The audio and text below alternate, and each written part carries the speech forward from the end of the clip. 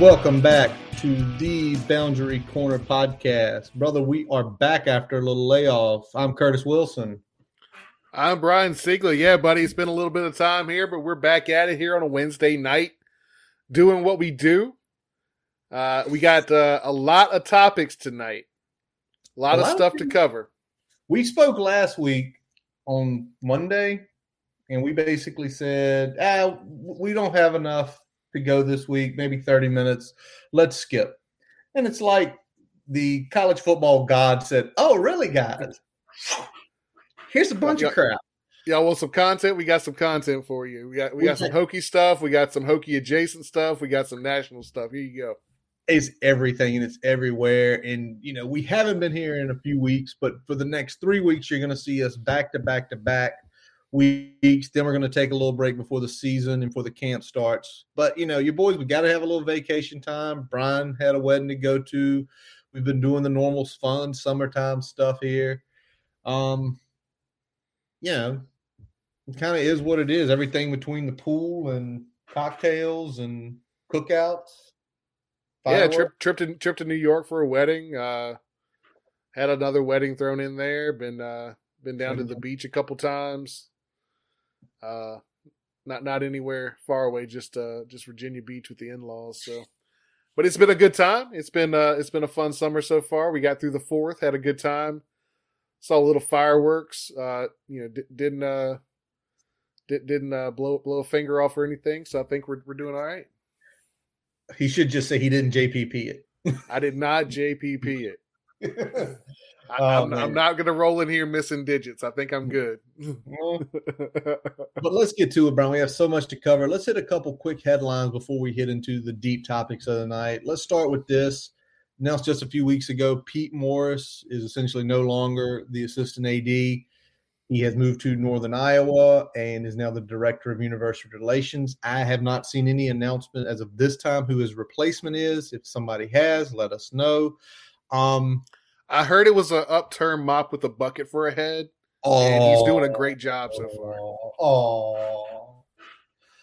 Well, let's just say this. We clearly know that over the last about 7 months, Pete was not in charge of the Hokie football Twitter account. Yeah, they took away his passwords. He was no longer sending the tweets, and you could tell it. It was obvious. Yes, we had preached because dude tweeted the same from the Hokie account like he did from his personal account. Man, only thing missing is he didn't tweet some like weird ass steak that he was eating that night. He was eating in. But the bigger piece is finally we noticed after that time, it looks like they had given it to someone, potentially a student. You can tell by the way it's tweeted. It's not you have some set time stuff, but it's not everything set timed. It's some random stuff out there, some fun stuff. Graphics department always doing an awesome job. So Pete's gone. I'm going to be interested to see because I feel like this is going to be one of those Brent Pry hires you kind of know about. Because this is essentially going to be his media guy. So interesting. I'm assuming he's going to come from Penn State at some time. Penn State or some other stop that he's had along the way. Exactly. Yeah. All right, let's hit this real quick, a little national news. It's not official yet, but it looks like there's been recommendations for transfer portal windows. It used to basically just be a free-for-all for 9 months from basically August 1 to May 1. And that's just dumb. You have kids getting in the portal in season. But now they're looking at potentially 2 windows. Essentially, the way it's shaping up, one after second National Signing Day and then one after spring ball for a couple weeks. I will say I like this because to me, it helps these students out because they need to commit to where they're going to be at for the semester. Because how many kids are out there right now without a place to go? It's sad because there are so many kids that do not have a home. And some kids, I think it's going to help having them, if it's one of those in-season situations, if the situation isn't favorable, hey, you stick it out for the rest of the season, you might get some extra tape that's going to benefit exactly where your next stop is. So, But then also with the whole idea of the spring ball thing is if you go through spring practice to where you are, right? Yep. Go to spring practice where you are. Again, more additional tape. You know there's tape going on every day inside these programs. And if you like you're not the fit, again, there's more info to get out to your potential next school. I also like having it after National Signing Day, the second one, which should be the only one, but that's neither here nor there. Because at least at that point in time, for the coaching staffs, now we go away from the student athlete, they know where they sit at, right?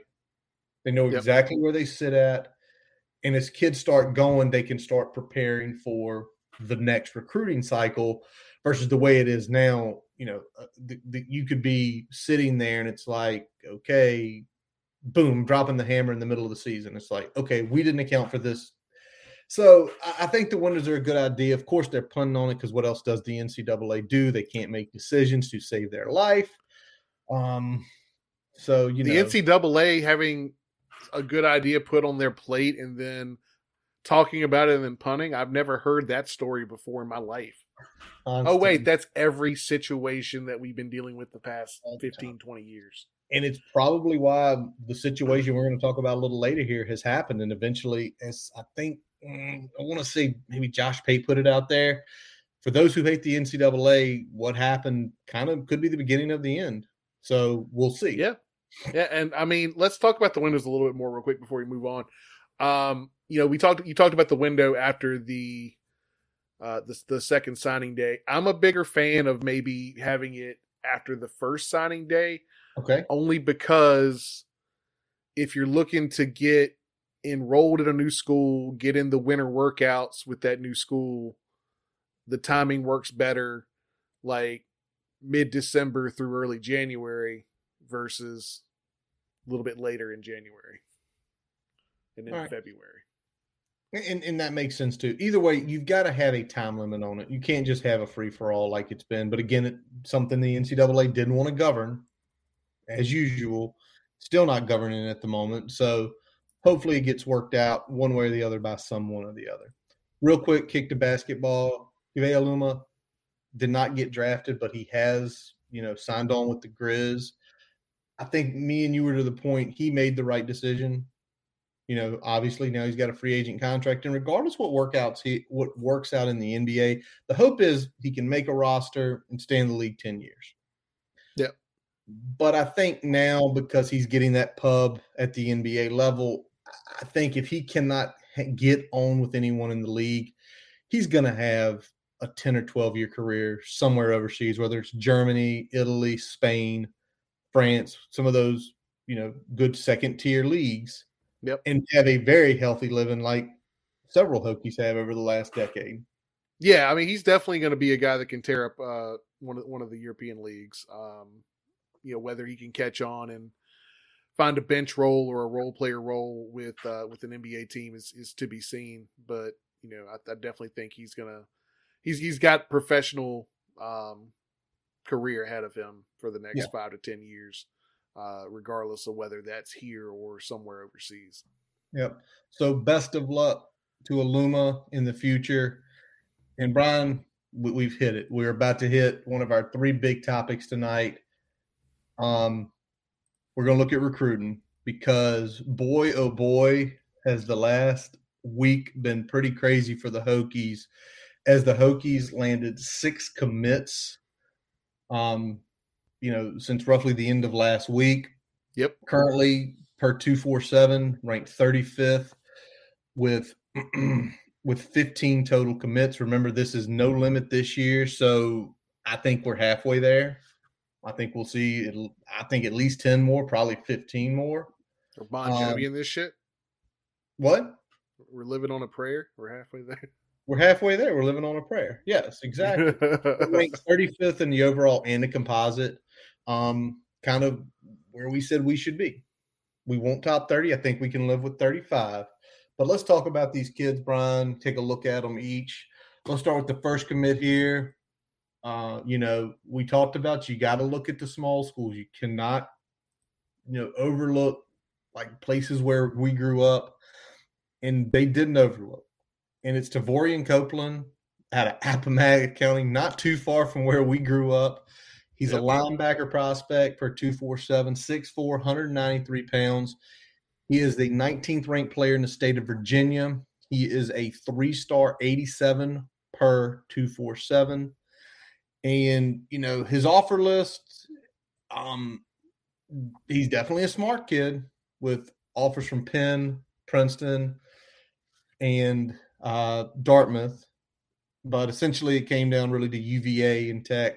He chose Tech. So just kind of taking a look at him, Brian, what are you projecting for Copeland?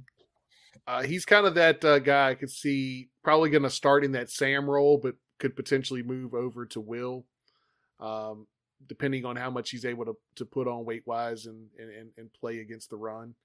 But I like his build out the gate. That 6'4" frame can definitely take a little bit more size. So get him in the weight room, get a little bit more weight on him, and see what he can do. But runs pretty well. I like his athleticism.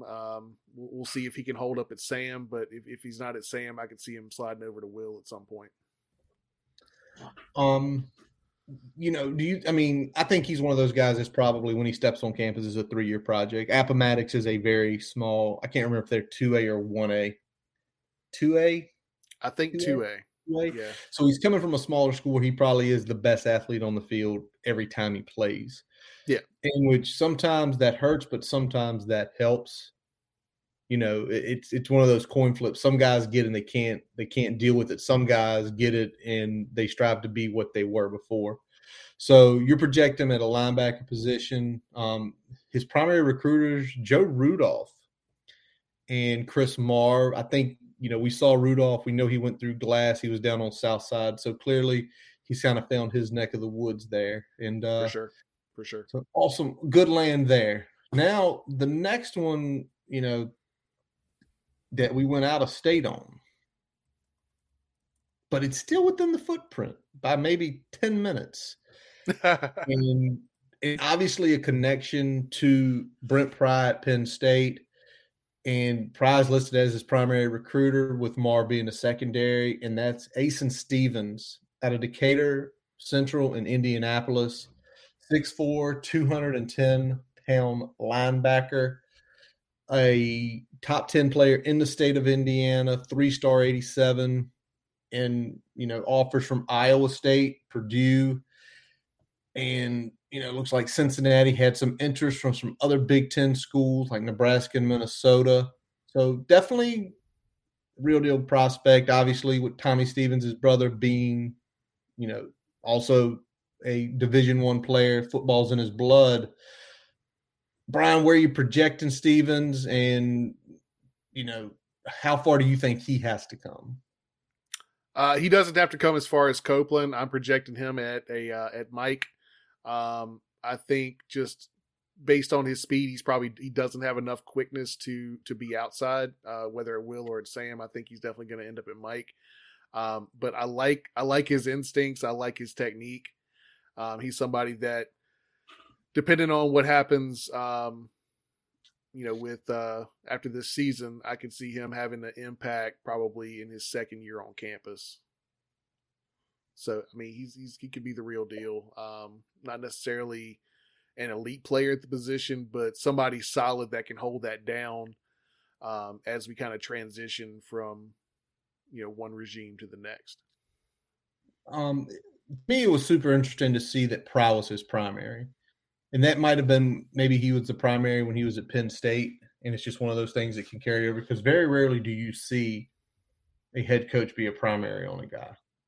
Yeah. So you kind of wonder, is this his linebacker, his prototypical Mike linebacker, with just enough speed to go ahead? Just enough speed to go, sideline to sideline and get there. He's not somebody that's going to, cover a slot receiver one-on-one. You don't want that matchup a lot of the game, but he's a guy that can hang in there and get the job done.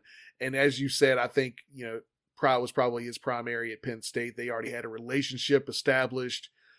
He kept that going, brought Marv in since Marv was going to be his position coach and his coordinator, and kind of let the rest take care of itself. But I think of the linebacking pickups that we had, this is probably my favorite because I think it's a really good fit for Pry's system, especially if he's able to stick at the Mike position. Yeah.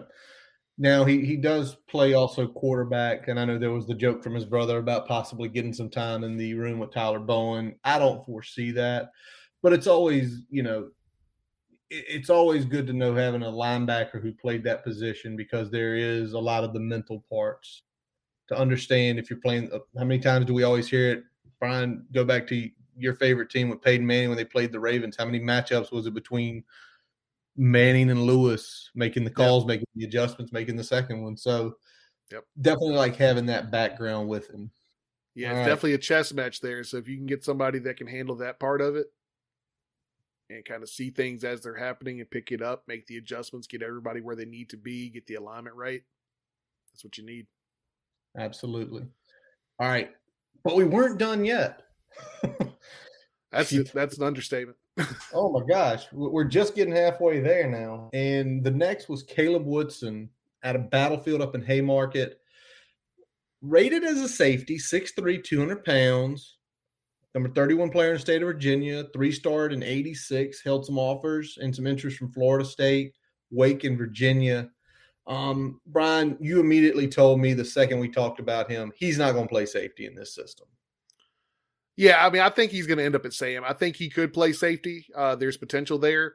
But I think speed is probably his biggest weakness, top-end speed. I think we can get him at Sam, and because he does tackle well, he does have really good instincts. I think Sam is going to be where he ends up long-term, and I think he can really thrive in that position. Also good to see here, Battlefield Haymarket, that's up in Northern Virginia, right? Right. Yeah. Am I losing my mind? So that's kind of that's kind of one of your first Northern Virginia wins there. Again, it's anything we see in Virginia now. Do we want 4 stars? Do we want 5 stars from Virginia? Yes. But it's something we've said since day one. It's you have to lay the foundation.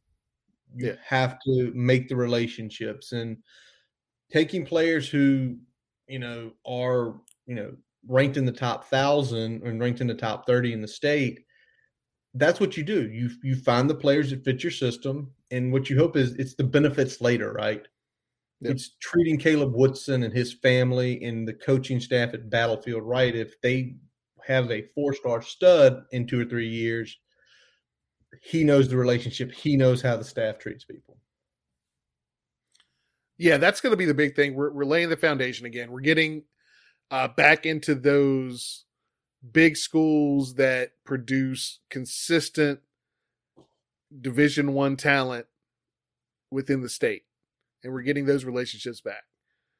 We had gotten away from that. We had gotten to a point where if it wasn't, a relationship that was already there, they were finding it hard to get some headway of some of these key recruits in the state. This is laying the foundation, and the guy we're going to talk about next is another big part of laying that foundation at primary schools. Absolutely. But before we jump to him, we got a couple of folks that are already hitting us up in the chat tonight, Brian. Let's throw those up here. Obviously, Dwight, always we appreciate you listening, brother. Talking about Battlefield's a great program, and he can play, and he is a tech guy. Love to hear that from Dwight. And, again, it's making the inroads in Battlefield. And there's one more in there, Brian, talking about Asen Stevens, our coach Robbie Compton, our buddy, talking about Mike in this system is as close as a QB can be on the D. So we hear that about Stevens. Again, it's good feelings. But, Brian, the next one that happened, I think it hit. Watching the video gave chills. Seeing that one picture with his dad's name, the reflection, the picture of dad in the background, when Braylon Johnson out of Highland Springs, 3-star, when he committed, it felt like one of your own was coming home. And it was one of those, I don't think I ever had a time since he started his recruiting that he wasn't going to come. I think he knows the importance of it. I think he knows how big a player his dad was in the building of the foundation back in the 90s. I think he understands how important a player he is right now and his high school is to the rebuilding of the tech program. Yeah, this is a big pickup on several fronts. Number one, he's a good player. That's first and foremost. But number two, what it means to get a legacy player from a program like Highland Springs, son of a great coach, and that's not hyperbole in the slightest. A great coach and great former Hokie. So I mean, this is what it's all about. And watching the commit video, obviously both of us, in the 804 area. I mean, it was special. Watching Hokie highlights, watching cut ups from his area of the city. I mean, it was special across the board. Yes, it was super special. Now let's talk about the football player now, because you know he's Lauren Johnson's kid. Everybody knows that. But when you look at the tape, he's 6'1", 170 pounds. They projected him at safety. Is he staying at safety? Is he a corner? Where do you think they're going to try to fit him in? I think he probably stays at safety. I think he could be free safety in this system. He might end up sliding over to corner. A lot of times, though, guys start at corner and get moved to safety. So I don't know if that's the path. If he's going to come in and go through a spring or a fall with Cheetah and then slide over with Pearson after that, we'll see. But I think ultimately he's going to end up playing safety for us. I like to hear that. Just one of those things that make you feel good. One of the guys who was the original DBU's son, hopefully bring it back to prominence again. And I think, again, in the state, the Highland Springs Inroad were made at the end of the Fuente era, really driven hard home by JC. I really do believe that. I really do believe JC and Daryl and a couple of other guys really drove it home. And I think this program, or this current program, really knows the focus of it. They know the focus of it. And it's awesome to see. So, I'm just glad he's committed. Again, if you have not watched the video, go watch it, especially if you're from here in Richmond. It should make you feel some chills. All right, Brian, let's talk about some speed next. Let's talk about, out of the eastern part of North Carolina, Southern Nash's own Traylon Mitchell, 6'2", 185, classified as an athlete. I think we are on his only division or his only P5 offer. East Carolina, App State, some other folks that had a look at him here.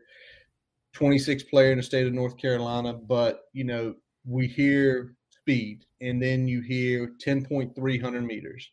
That's fast. Yeah, he's a burner. He's a burner. And yeah, he's fast. And I'll tell you what, he's fast, but I see 6'2", I see 185. Mm-hmm. So he's fast, but he's not like small fast. He's got a little bit of size to him. And I think that's going to end up having him somewhere on that wide receiver position. And I like that for him. I think initially at the gate, he's probably going to be a special teams contributor, but I think long-term you can see him, making some noise, even as just a primary, one-dimensional threat as a wide receiver. You can see him making some plays that way. Where's the tape at on him? What's it showing him doing, down at Southern Nash that you've seen? He does a little bit of everything for them, but, they had him lined up a lot of different places on the field, on both sides of the ball. But like I said, I think primarily he's going to be a wideout for us, just based on his frame, his speed, and what he can do with the football. Yeah. Primary recruiter was Stu Holt. Secondary was Tyler Bowen. Me and you talked about this with our buddy Robbie and some other folks as well. Stu Holt was brought in. Him and Derek Jones were brought in to sort of handle North Carolina. Stu's dad was a coach down there, won a lot of connections. And, when you hear athlete, and then I hear what you talk about, like he's everywhere, backfield, all over the line, playing defense. Again, I don't feel like we were doing that as much in the last era. Sometimes it's just go find the best athlete on the field. You bring him in, you figure out where he plays the best at collegiate football, and then you let him do it. We saw that how many times in the Beamer era, and it worked out a lot. Yep. So, sometimes we can don't try to be, he is a running back. Like, no, he is a football player. Figure out if running back's his best position. Yeah, and Price talked about it in several of his press conferences. All right, we'll get you on campus. We know you're a player. We like how you go about your business. We'll figure out where we can best maximize your abilities for your success and for our success. And I think that's one of the type of players that we're trying to get on campus. And another one is the next guy we're going to talk about here in just a couple minutes. Absolutely. Another athlete out of the state of South Carolina, a top 10 player in the state of South Carolina, 3-star, had some interest from West Virginia and Penn State. And Thomas Williams, 5'10", 180 pounds, out of Powdersville. Tell me, just out of Greenville area, what's the tape saying on him? I mean, corner, running back, is he another defensive back? The Cheetah was his primary receiver. Yeah, I could see him being a corner. I could see him lining up at running back. He's got, I'm not going to compare him to Macho Harris, but he's got some of the same type of build and same type of qualities, not quite as elite level as Macho, obviously, but he's got some of those same type of traits. And I think I could see him at running back. I could see him out there at corner. But we'll see if he can develop into a starter at those positions. But he's got talent. He's got some good wiggle at the running back position. He's able to break away when he gets in the open field. They used him a lot on some screens and things out of the backfield, things outside of the box. So he's able to do those things as well. So it might be, if he ends up running back, maybe more of a Chance Black, Raheem Blackshear type model. I think probably less of a receiver than those two, but still very capable. Awesome. Anytime you hear a name Macho Harris, it's tough to live up to that, but it's awesome to hear the qualities. Again, he's an athlete. I just said it. Get the athletes in the door, figure out their best place to play. I also like going down to South Carolina, getting a top 10 player. There's just certain states, if you can get a top 10 player in, you feel good about it. And, but let's just talk overall about the last week. Really, it was 6 for 7 of the people we knew were announcing. And the 7th, it had been the ups and downs, was, behind the scenes, or, they didn't know what he was going to do. He eventually chose elsewhere. But, there's no big, crown jewel in this, with the exception of Braylon, because of who he is. But there's no top 100 player or anything. But what does it go when you go on a streak like that, when you get 6 good players? They aren't scraping they're all about 86, 87. Probably a few of them could get bumped higher this year. But what does that mean to you in your head when you hear this was a run, good players, different areas of the country, athletic, and overall just good football players? Yeah, I mean, Mitchell aside, these are all like mid to high 3-star players. These are your typical, year 2, year 3 contributors coming in. So I'm hoping to see maybe even a little bit higher than that for a couple of these guys, depending on, some of these areas where we have depth concerns. But I think it's a good solid run. It gives you momentum on the trail. It gives you something to talk to other recruits about. And I think that's big. When you got guys in the boat, it's a little bit easier sell than when you're trying to sell something that, other people haven't bought into yet. And we know that the guys on that roster have bought in, but we still have to get that buy-in from the guys that are coming here for their future. And that's still to be determined. And it's nice when you get a run like this, especially from a couple key areas in your state, along with, some good grabs in the outer reaches of your footprint. It gives you momentum on the trail, and it gives you something else to sell. Gives you something else to sell. Get your name on lips, especially in the state of North Carolina and South Carolina. That when it's discussed that this player here went to Virginia Tech from this state, Yeah. I really look at Thomas Williams with that. Top 10 player in South Carolina, leaving South Carolina. I mean, it looks like he was not recruited by those down there, but 247 puts him as a top 10. Like we've always said, trust 247. He's lowered really by the composite rankings elsewhere because if everybody had him there, he'd be significantly higher in the composite.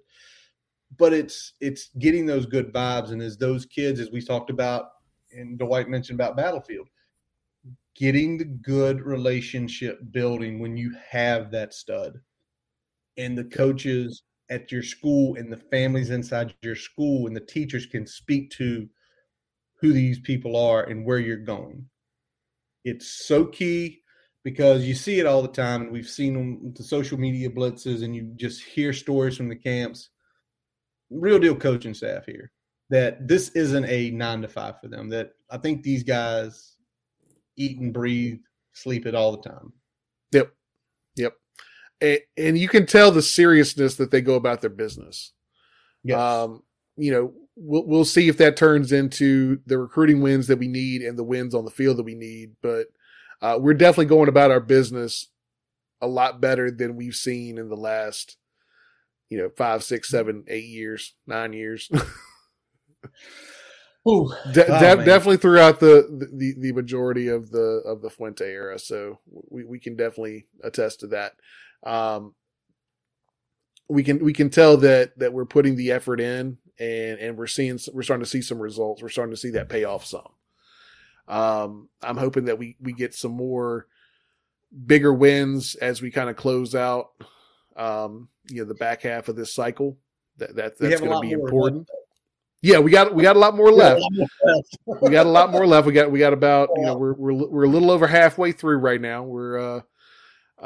But we need to keep pressing forward and keep looking for areas where we can gain some ground. But I feel like we're building the right foundation.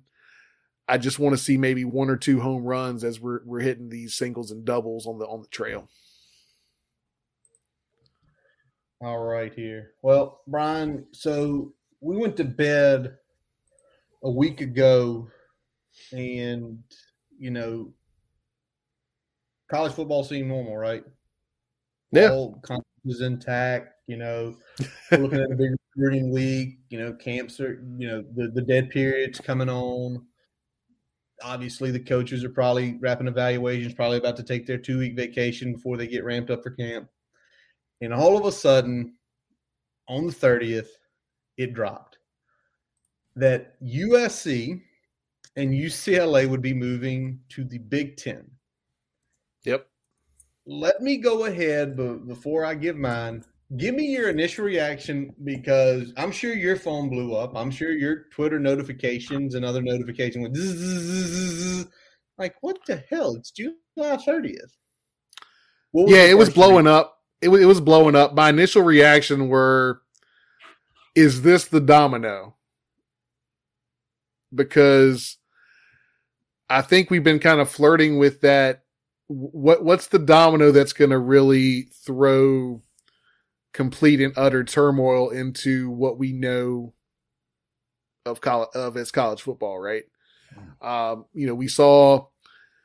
We thought it might be something that when Texas and Oklahoma made the SEC move, was it going to be an immediate domino effect there? And as soon as I saw this news, I was like, is this the one where they're all going to topple, or is this more of a just the Big Ten is getting into, one of the 3 best media markets in the country, and these 2 schools are trying to reap the benefit of Big Ten media money? Yeah. Well, my initial reaction and it's still too early. It's still too early to tell at this point. But I mean, I think that's where I was out the gate. Is this the domino that's going to lead to a brand new era of college football? The new order of college football, and it's looking like very well it could be, because I think now we're at the dawn of the super conferences. And my first thing was, it was a little bit of shock to say, that is a long travel. That is 2 teams who are used to nice weather football going to places basically after mid-October. There is no nice weather football. No. Anywhere in the Big Ten. Anywhere. So that sort of, little shock, but it's like now you look at the SEC and you look at the Big Ten, they're at 16. They're at 16. The SEC roughly stretches from the coast of South Carolina into the plains of Oklahoma. And now the Big Ten is stretching literally from New York to LA. And, we sit here and the question is how much more movement's coming? How much more movement is coming quick? Because I think the one reason this move was made was because the Pac-10 or Pac-12's media rights are up in basically 2023. And obviously it was announced this week they're going to the table and are trying to negotiate a deal. But how much more movement could we see? There are reports that the Big Ten doesn't want UW or Oregon, and the Big 12 is trying to convince Pac-12 teams to come. The ACC is not saying a damn word, which scares the shit out of me. You have Tech fans left and right screaming, we need to bleep and get on it, make phone calls. Don't fuck us. Yeah. And all of that is right? Like right now, no one knows where we're heading. And if I'm Whit Babcock, I'm game theorying the shit out of this thing. Yes. I'm calling the Big Ten. I'm calling the SEC, but I'm also calling the ACC office and get on the horn with Phillips. And I'm saying you need to add some teams and get us some better media rights on this deal. Mm-hmm. So we have a little bit more firewall if this is going to carry forward. But I'm definitely hedging. I'm definitely seeing if the ACC ends up getting blown up, if we start getting poached, 2-3 big teams on the front end, I mean, I'm looking to get out at that point. Yeah. If you're losing Miami, you're losing FSU, you're losing Clemson, you're losing the UNC, you need to go ahead and have a plan in place because you don't want to be the guy holding the bag at the end. No, you don't. Now, luckily for Tech in this sense is, we do have a big footprint in some major media markets. I don't give a shit what the media says. Well, Maryland's no. Northern Virginia, D.C., and the southern part of Maryland is not Maryland country. The TV sets, you can turn it on and see Maryland. Ain't no motherfucking body watching Maryland football up there. So for me, that's Navy State. For me, though, if you're the SEC and you want to get into a top 10 market, we're your best bet there. If you take a look at the long-term history of the football program, you feel it's going to be competitive. We show up for games. You're not showing us on ESPN on a Saturday night and it's, a half full stadium. That's not going to happen. So we have some things going for us. It's also that value, which our buddy Dr. Jeremy Counts put up today, which I think shocked me and you talking about. This is a few years older, but Tech, essentially athletic department being valued at $280 million, which I think as being you look kind of shocked that we're ahead of some people we did not expect to be ahead of. Yeah, and I think that's, our brand has taken a little bit of a hit since those numbers came out, so it's probably not 100% indicative, but it's also not fall off the map either. No. That had us number 3 in the conference in terms of valuation. I wouldn't put us any lower than probably 5 since then. Yeah. Maybe a UNC jumps us. Maybe who was the other one that was right? Who was the other one right below us? Was it Louisville? Hold on, let me get that. I'm trying to remember who it was. Well, UNC would have had to make up $120 million. Yeah, I knew they were pretty. And let's be honest. I mean, in terms of revenue, Jordan Brand in basketball is where their valuation is. They don't really have a brand in football. No, so if we're talking football, I mean, UNC is UNC. They've got the Jordan Brand. They've got basketball. They've got their AAU status. That's going to help them in a Big Ten type negotiation. But I don't think they really carry enough weight in terms of a negotiation with the SEC, especially since when you get a Virginia Tech, because of where the alumni are, you're getting that that Nova, you're getting 804 and 757, but you're also getting a lot in the RDU area. You're getting a lot in the Charlotte area. We talked about it earlier. You're getting a lot in the Atlanta area. So we've got a presence pretty much up down. We talked about it earlier with Robbie, throughout the 40 corridor, throughout the 85 corridor. Absolutely. Up 95 towards the DC area. It's really, we've got that type of presence and we got that type of brand and travel that I think is going to help us long term, especially if we're talking SEC versus Big Ten. The third place team back in when that thing was coming out, it was Georgia Tech at $215 million. Okay, and they probably suffered some hits since then as well. They've definitely suffered some hits since then. A couple of the ones we were like ahead of that kind of shocked me a little, like Kentucky being in the SEC, having a superior, an elite basketball program, being above them, especially since Stoops has been there, really elevating their football program. That kind of shocked me a little bit. But let's flip it a little bit here, Brian. Can we say who's really driving this? Who's really driving why these moves are being made? Because I really don't think Greg Sankey or Kevin up at the Big Ten are the guys driving this. It's ESPN and Disney, and it's Fox TV executives. Yep. They are driving this because they're presenting. Here's what could happen if you scoop up these two markets. Here's what can happen for you, and then that's presented, and then that's driving everything else. Well, but what did I say to you earlier, Brian? If you take USC out of the Pac-12, their negotiations on their next TV deal are going to be significantly lower. Yep. They're going to be higher than what they were 11 years ago, but they're not going to be astronomically higher because you took the biggest brand. Fox and ESPN benefit off that.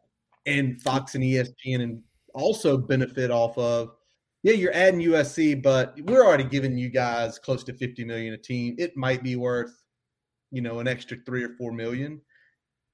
It's not worth an extra X amount of dollars it would be out if the Pac-12 had them. Yeah. They're coming out better on their end in terms of net between the two TV deals. Yes. Yeah. And, you get a conference that gets into another market. It just happens to be one of the largest markets in the country. Mm-hmm. Which they're already in. You just get to absorb it into your biggest contract instead of having to pay another substantial contract. That's where my mind is. Even the Texas and Oklahoma thing was ESPN's absorbing this into their biggest contract. Yeah. And you can say, well, Texas and Oklahoma moved the needle. No, they moved the needle for the Big 12. It's not gonna bump it's not gonna get the same type of bump in the SEC. It's not gonna get the same type of bump in the Big Ten. No. So whatever they're bumping up on the SEC and Big Ten deals, it's getting dropped off on the other side. So exactly, it's chestnut. They're making more money off of it, and that's where you can really see it driving now. Because the question is, if the Pac-10 or the Pac-12, there you go, ESPN's consolidating debt. Yep, that's exactly what they're doing. But if they keep these two conferences alive, which now that's going to be a thing for ESPN to play because content is what drives them, right? If they screw up and kill a conference, they're sort of killing themselves. And people say, well, they have the big ones, but you're still killing revenue in some way. Because at this point, were they saying we built such a monster where we can't show all the games we want to show, but now they are potentially diluting what product is left because they might kill a conference and then those games matter less. So, it's definitely a risky move, but I think long term it's going to probably be fine for them because I think there's another end game that the conferences are playing with this that we'll talk about here in a little bit. Yeah, big end games. Now, it came out today, the loose agreement between, and Brian titling this episode Loose Agreement, the loose agreement between discussions between the Pac-12 and the ACC. if you're the Pac-12 and if you're the ACC, do you almost just say F it? Let's your brands would be as follows. This would be your top 10 brands, and this isn't, to me, this is not a bad look. Virginia Tech, Clemson, Florida State, Miami, Oregon, UW, Stanford, Arizona State, and I'm going to give Utah because Utah is what they've done the last 5 years, going to a Rose Bowl. Yeah, I mean they've had waves before too, so that they're not exactly a brand that nobody knows about. But could those 10 teams carry a 2014 conference? Jesus Christ. Could that carry? Could you just say we're merging? We're going to have an East and West. We're going to have a championship game. We're going to have some cross country rivalries. Could it work? I'll say this: the bold stroke of fully combining is no dumber than this loose partnership idea of playing a championship game. So, I mean, if you're going to go all in, go the fuck all in and make it so, it's harder for these teams individually to back out for greener pastures, and number two, get your media deal in place where you have that juggernaut in place, right? Because right now, what the SEC and what the Big Ten have that no other conference has is clout and firewalls. Yeah. They're not going to get poached because of their clout and because of the firewalls that they have in place. And that's why when we talked last year about the Big Ten and the ACC and the Pac-12, look them in the eye deal, whatever the hell that shit was. I was Gentleman like, handshake. You gotta know that the Big Ten has the leverage in all of this shit. Like, they're making the most money. If you're not putting something in writing, ACC and Pac-12, you about to get fucked. And what happened? They got fucked. They've been put on alert, and now somebody's got to do something. So either you're going to slowly watch your conference crumble. True. Or the lawyers eventually are going to get around the. Yeah, there's going to be a loophole in the grant of rights. At some point, the grant of rights firewall is going to get busted. Or the SEC or the Big Ten are just going to say, screw it. Well, for the next 5 years, we'll just eat the $70 million, and we'll pay you and schools that already have the money to do some of this stuff, they know long term they're going to come out better, so they might weather 2 or 3 years of short term pain. Well, I'm looking at FSU in particular. Well, because FSU can probably handle it. FSU. Well, I'm gonna say this. If you want me to be straight up with you, I mean, this is also a move, especially if Virginia Tech were to go to the Big Ten. This would be a move for not only athletics but academics. So the question is, would someone like Tim Sands be willing to go out there and say, we're going to do this move with, and what we're going to do is we have an endowment, right? How much you think the Virginia Tech endowment is? I do not know. You might know. $2 billion. It's almost $2 billion. He might just say, we're just screw the grants of rights. We're gonna take care of ourselves because we're looking at this as not only a athletic move, but this is a massive move for our research university to be partnered with the Big Ten schools, right? Yeah, and the question is, how close are we to that AAU membership threshold? It's mostly based on the research side of things. It's hard to get that threshold without a fully fledged medical school. It's hard to get there just because of how much research is done on that side of the aisle. But it's definitely possible. There are several schools, Georgia Tech for one, that don't have a medical school that are AAU schools. But again, that threshold is much harder to meet without that element. How close we are, I couldn't say. I know that was a goal of Sands when he took over, was to get Virginia Tech to AAU status, but we're not there. And I don't know how close we are, and I don't know if we've got enough time to get there before more of these dominoes start to fall. All right. So that will be, some of the more interesting things. We've already mentioned the firewall. The ACC does have the best, but I think eventually people will get around it, and/or universities will just say we're going to eat it because long term it's going to work for us. Yeah, of the three conferences that are potentially getting poached, ACC has the best firewall, but they also have the one that probably short term somebody's got to bite the bullet. University. Exactly. And Pac-12 probably the most poachable because right now they've got a expiring media rights deal. So somewhere in the middle there is the Big 12. Yeah, well, the Big 12 had their Big 2 poached. I don't think anybody's poaching anybody out of the Big 12 yet. Not unless they're going to 24. All right, let's end it with this, because we've already talked about what could happen to the ACC. Do you think the Hokies are safe one way or the other?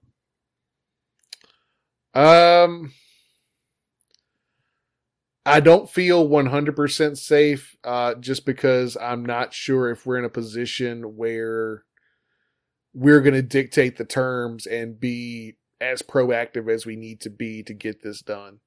That's my concern. I'm not saying that Whit isn't capable. I'm saying I don't know if I think Whit knows what needs to happen. I don't know if he can get us there. We'll see.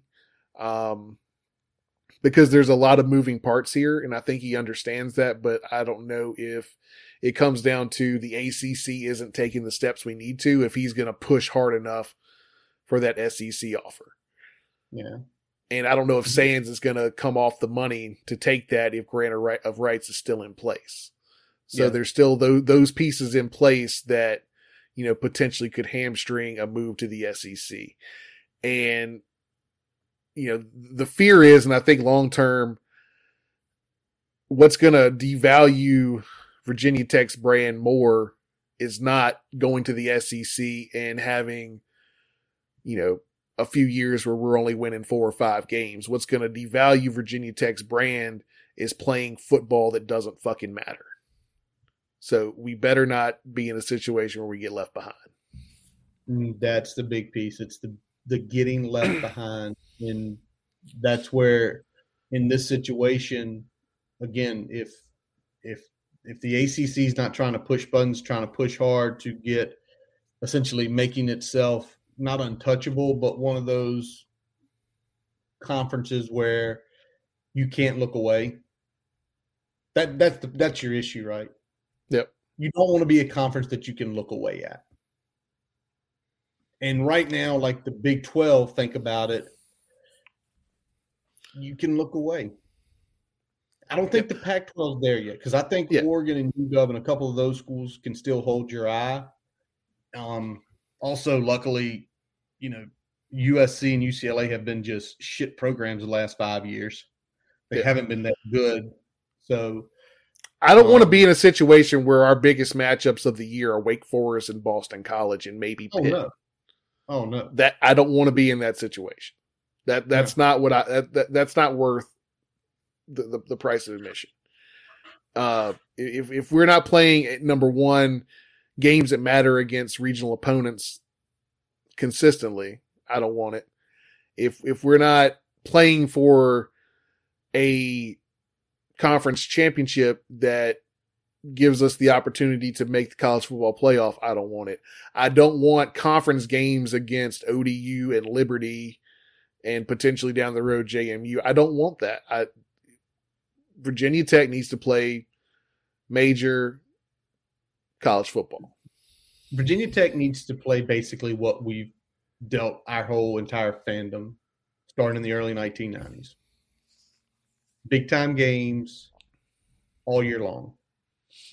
And they have to make that decision right now between Whit Babcock, Sands, and even Jim Phillips of how are you going to keep this thing going? And if you're Virginia Tech and the ACC is not moving or they're moving at a slow pace, you just say screw it. All right. Well, before we get into looking at the future ACC schedule, which might not be the future ACC schedule, we are going to take a quick pause from our digital partners. As we take a quick break, we'd like to tell you about getting your free website report from our digital partner, Grassroots Digital Marketing Studio. They'll tell you how your website ranks on Google, on-site SEO, and social media. No commitment to buy anything. You can get your free report by visiting grassrootsdigitalstudio.com/free-website-report. Now back to the episode. All right. So before we actually hit the schedule that was released, which we've got our own feelings about. There was an announcement. ACC headquarters is moving from Greensboro to Charlotte. They've committed $15 million. Let's just keep it in Greensboro and commit the $15 million to actually growing a conference and making sure you're alive in 5 years.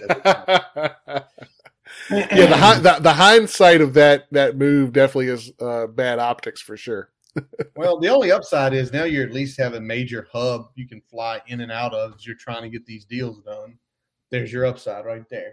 All right. So, Brian, the big change that had been discussed and finally goes through. The ACC goes starting in 2023, so a really quick turnaround to a divisionless ACC. There is no more Atlantic. There is no more Coastal. Praise the Lord. We got rid of Coastal. Rest in peace, Coastal Chaos. No, that's after January or after December. True. Yeah. Sorry, so, we're having an early we're having a send-off party for the Coastal Chaos. We are currently in the wake of Coastal Chaos. Let's hope it's not Coastal Chaos this year. But divisions are gone, which is great, and essentially the top two teams are going to play for the title, which you've got to love, because if you can remember, everybody put your hats on. If you can remember back in the early part of the ACC when Virginia Tech came on, there were several years Virginia Tech was legitimately the second best team in the conference, but we didn't win the Coastal, so we didn't get to go play in the championship game. Yep. In the same way, there were a couple years where like Miami was the second best, but we beat them and we got to go. So I like that just in general, because you're likely going to get, either an unbeaten, a one-loss, and at worst a two-loss team in the championship game, which is a pleasurable, hopefully the Hokies are there a lot, pleasurable thing to happen. Yeah, I mean, I like this better. You get the two best. I think that's important. As you said, we've had several years, especially, early in the first, 7 to 10 years that the Hokies were in the conference, where, we were the second best team in the conference and sometimes didn't play for the championship. A lot of times it takes that imbalance of the divisions out of play. So I'm looking forward to that aspect of it. The matchups, there were some wins and some losses with those matchups, though. Well, let's talk about the big win. The big win is literally every 4 years you're going to play every team home and away. Yep. Every 4 years. So that means basically every other year we're either getting Florida State, Clemson, or Miami at home, or Louisville at home, obviously UVA every other year. That's the big benefit, because we had not played Clemson. We hadn't been to Death Valley since 06 or 07. Was it 07? The year we scored like 9 different ways, and they're still trying to figure out what happened. They're still running down the hill the wrong way. Yeah. But we only played them at home, once? Twice in the last. I think twice. 11 and 17 or 16. Sounds right. Now you're talking about it every other year. Florida State, similar. And what does that do? Well, for the ACC, that gives you your prime brands playing each other all the time. Every year you get to circle matchups. For Virginia Tech fans, it's every year there is going to be a massive, massive game on campus, which that in itself is a big deal, because it's usually going to be a sellout, which, for years it was, but you're going to have more eyes on Virginia Tech than a normal week because let's be honest, playing, not knocking, but playing Georgia Tech the first weekend in October at home versus playing Florida State is a hell of a lot of difference. Yeah, absolutely. Absolutely. But I'm looking forward to some of these, especially getting to see teams every other year. That's big. That's big because that hammers home, the market play that we're talking about.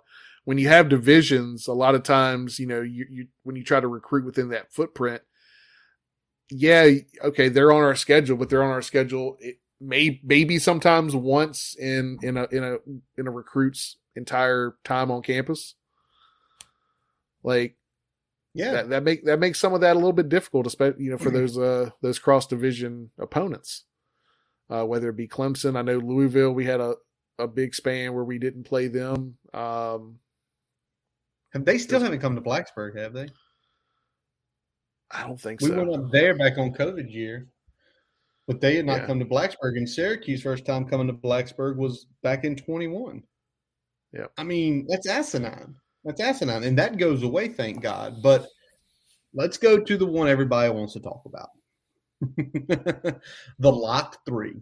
The Locked 3. Locked 3. And I think we all anticipated UVA. I think we all did. We knew we were getting UVA. We thought we were getting someone else that we didn't get. And thankfully we didn't get somebody that we thought we might get. We didn't get Miami. Instead, we get Pitt. And then instead of BC, we got Wake. So as far as traveling for your every 3-year game, you don't have to travel that far. But let me press this question to you, Brian. Do you think that we stood on the table so hard that we're not playing BC every year anymore? They jerked Miami away from us.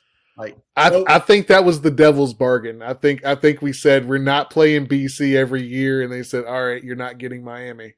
Okay, well, hold on. Or did the person at the ACC office go on a bender and screw up Louisville and ours? Because if you look at theirs, I mean, that's GT, Miami, UVA. Yeah, I mean that does sound like slightly more VT aligned than what we got. I mean, you get your home state rival with what we got. You get your home state rival. You technically get your closest ACC opponent, and then you get a former Big East opponent. And then you the closest former Big East opponent you get. And you get for a time there in the early 2000s, mid 2000s, probably one of the better ACC. One of the better ACC rivalries was the Tech rivalry, really from the early 2000s. You're okay with Pitt, but Wake should be Miami. Listen, everybody had to lay on the sword somewhere or the other. Well, maybe with but Florida State got this one though. Right. Brian, we're getting there. We're getting there. You had a controversial opinion that people went at you hard when you basically said, say it. If it took losing Miami to get BC off our every year schedule, it was worth it. So be it. We will still play Miami 2 out of every 4 years. And I'll tell you why. So and it's not just I want to avoid a tougher opponent. But when you look at the games with BC, getting rid of BC is more important because BC is a zero benefit game for Virginia Tech. It's a big travel game. Whether we're going up there or they're coming to us, it's a big travel. And it's a game that for Virginia Tech, if we win it, we were supposed to, and if we lose it, we're ass. It's not a game but isn't that the same with Wake? But we're not traveling 7-8 hours to do that. We're going an hour and a half on a bus. Okay. But it's still a loss to a lesser opponent. I mean, Brian says he doesn't care. Travel. But I think the other point we were talking about, the other thing about playing in Wake is we're playing in a prime recruiting ground. Yeah. That you can get kids from the 336, from the Charlotte area, and you can get them to come to that home game or that away game, which is going to be, the honest truth is, the first away game at Wake, it's going to be about 40% maroon and orange. Yep. Wake already knows that. That's probably, I think Wake stood on the table for us because I think Wake knew that if they could get Virginia Tech, they would have one game every 2 years that they were going to get full capacity. They were going to make a boatload of money off that game because they knew where they're located. A ton of Hokie fans will go to that game because it's going to be reasonably priced tickets, easy to get in, easy to get out. It's the one game, like when they play NC State is probably the only other consistent game that they play that they can pack the stadium like that. Yep. Unless they're playing like a ranked opponent like Clemson or something like that. Yeah, 100%. But in terms of throw rankings out the window, throw whatever the current records are out the window, Virginia Tech, when they play Wake, they're going to pack that stadium. And when NC State plays Wake, they're going to pack that stadium. True. I'm seeing Robbie put in here, he'd rather have the recruiting area in Miami. Well, we're going to be in Florida twice. We're going to be in Florida every year anyway, so between Florida State and Miami. So that is what it is there. All right. So who do you think got screwed in this scenario? Florida State. I know I talked about it earlier, but they got the shaft, buddy. Florida State out there playing Clemson, Miami, and having to go to the Carrier Dome every other fucking year is bananas.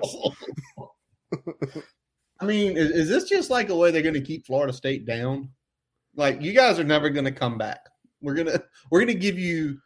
Hey, just as Miami might be back with Cristobal, and you get Clemson, and then you get to go to the Carrier Dome every other year. Which holy shit! Dome, as everyone knows, ranked teams lose in the Carrier Dome. Clemson lost in the Carrier Dome during one of their playoff run years. We took a shit in the Carrier Dome in 2016. And years before that place is just terrible to play in.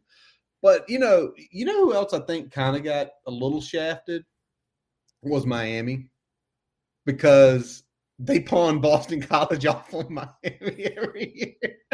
Hey, yeah, so yeah. Hey, you're that school furthest south. We're gonna send you furthest north in the conference. Oh my God! And same rules apply to them. It's a game that they get all that travel in, and if they win, they were supposed to, and if they lose, they shit the bed. Here's the best part about it: Miami is going to become the red bandana game for BC. Write that, mark it down right now. Miami will become the red bandana game for BC every year. Yep. So on a Friday night, when they actually get 80% of the stadium to turn out and the crowd's electric, hey, here comes Miami. And they're a 14-hour flight from South Florida all the way up the coast. So, I think they got screwed just as much. But looking at the rest it's pretty regionally balanced. They really took care of the Carolina schools. Just, North Carolina literally. I'm shocked. Actually, Duke got even better. Duke literally doesn't have to leave the state. North Carolina's furthest trip is up to UVA. So, but overall, you look at it, they kept it kind of regional. They kept the northern teams all together. And as much as we want to get upset, Brian, I don't think anybody else got truly screwed. It's either okay or at best, like it's a push. Oh man. But do you feel like anybody got truly rewarded? Like, hey, here you go. I mean, maybe Duke is really the only one you can really say, just because they are sticking 100% in state with their. But it's Duke. But it's Duke. I mean, I don't know if that's going to really matter. I think BC kind of got fucked a little bit as well. If we're talking about another third, if you want to put in there with Miami, Pitt, and Syracuse, that's regionally okay with them other than Miami, but it's still, that's a bad draw for a middle of the road ACC team. Yeah, you're supposed to beat Syracuse when you go to the Carrier Dome. You're supposed to compete with Pitt and lose to Miami. Yeah. In reality, is they're going to probably lose more than a few games in the Carrier Dome the next year. They're going to lose more than a few in the Carrier Dome, and they're probably going to lose most of those to Miami. And Pitt. So, and, yeah. So, I mean, you could make the argument that maybe UNC got favorable because they got Duke instead of Wake, and you know they still get their. They got state, but you knew they were going to get state. But the whole thing is, how many times have they played state? It's like they played state. It's so few. It's so few considering how close they are. How close they are. Now the bigger issue with Carolina playing state is state probably going to wax them more than a few times because obviously. I hope so. I hate UNC. I hate UNC so bad. I hate UNC. I hope NC State puts the fucking screws to them. Well, I hope everybody can put the screws to them. All right, let's look here, Brian, future schedules. We looked at 23, 24, 25, and 26, and there is one schedule that just it lit me and Brian's eyes up. And if you are there, go to the ACC page and go look at 2024. Because, man, I mean, so you get Clemson at home. Awesome. We get Louisville at home, which I was kind of hoping we'd get Louisville instead of Pitt, because at least their fan base, you know, they actually have a living, breathing fan base. I mean, when you go to their games, there's not sparsely. It's like, you know, exactly a third filled in the Heinz Stadium. Yep. So Georgia Tech, Commonwealth Cup is at home that year, and then even though these aren't the most exciting road games. Duke, Carolina, Pitt, and Wake Forest. If you are a Virginia Tech fan, if you wanted to purchase all ACC games this year, you would not have to step on a plane to go to those games. Yep. And you're getting the biggest dog at home. I would love to see when that game's going to be. But that's what we're talking about. You get Clemson at home in 2024. It's also going to be year 3 of Pry where we should start seeing some corner get turned. Yep. So, I mean, with the combination of a somewhat weak and regional away schedule, you get Clemson to where you can showcase what you got. You get UVA at home, and your next toughest competition in the home schedule is Louisville. That's going to be a year where if the Hokies can turn a corner, they've got some potential to really get, you know, +8, +9, potentially 10 wins that year. Yep. And that's the biggie. But then you look at 2025, we're getting Florida State at home and we're on the road at Miami. Yep. 2026 and NC State. Yeah, and NC State. Miami at home, Clemson on the road. And this is really why it was done, because if you take a look at some of these schedules and, you know, look at let's look at 2025 again, and let's look at Florida State. They're playing Miami, they play Clemson, we know, and they play us. That's 3 massive matchups. And we looked at ours already for 25, where it's Florida State and Miami and NC State on the road. What you're doing is, for the ACC, when they do that schedule, you could literally schedule a significantly big matchup every single week all throughout the year and put your biggest brands in the best spots in spotlights.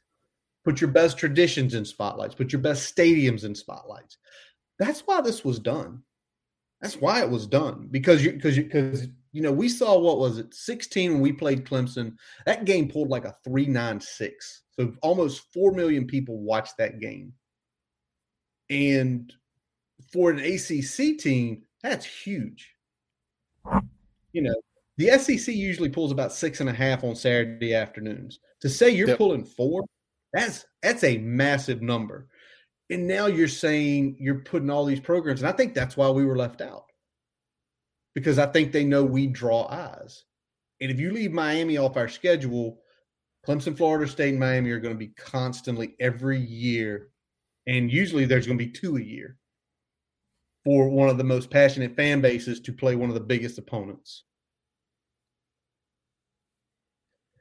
Very true. Go ahead, throw that one up there. One of our Facebook watchers tonight, Jacob Yates, shout out. Yeah, and we had talked about that when we were going through because we said the out of conference lined up pretty nicely too because the two toughest out of conferences were at home as well that year. Yep. So it does line up. That year. Vandy's that's what I'm saying. So that's you basically say that's going to be a 50-50 split at Nissan. Out in Nashville. So because we get Rutgers and Marshall at home, and then it's Vandy and Nashville, ODU and in Norfolk. So significantly favorable that if Pry can turn this around quick, 2024 could be a really big building year. But let's talk about this. What do you think? I've given you my opinion. What do you think this means for Hokie football and the Pry era with this change?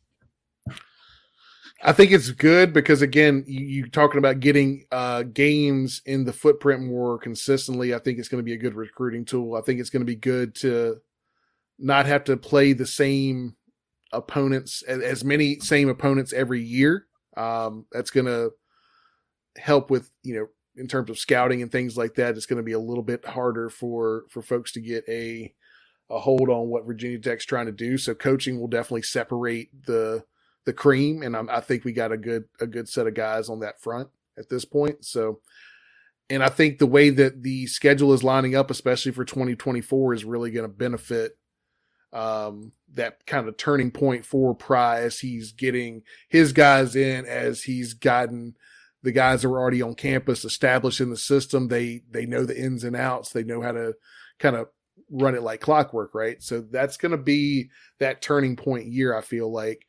And it comes at a time where our schedule is lining up to not only have some good marquee matchups, but also in terms of travel and strength to be somewhat favorable as well. It's very true. And something else I was just thinking about here, 2024, because of the weird years of the COVID years, who's still going to be eligible? Who's that? Grant Wells. Hey. Potentially a 3-year starting quarterback in the year where everything's implemented, a guy who's shown some promise. Now, and we should have more guys to throw the ball to by then too.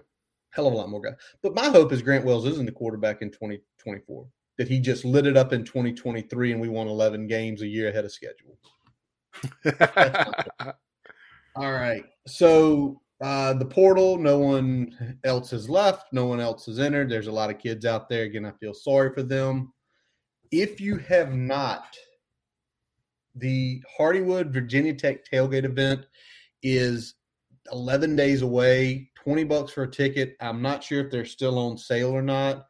I would assume they were the last time I checked, but I don't know if they've gotten to a full house yet or not. But they were talking about selling tickets on day of event. So I don't think wherever they're having it, it's not like a capacity thing. You don't have a limitation.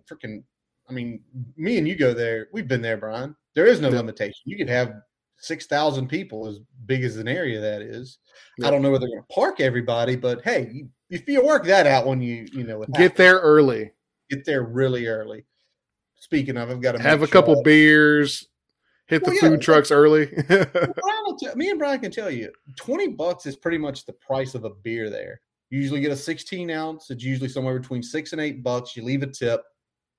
The beer itself is worth the $20. Yep. All the other stuff is a lot of fun.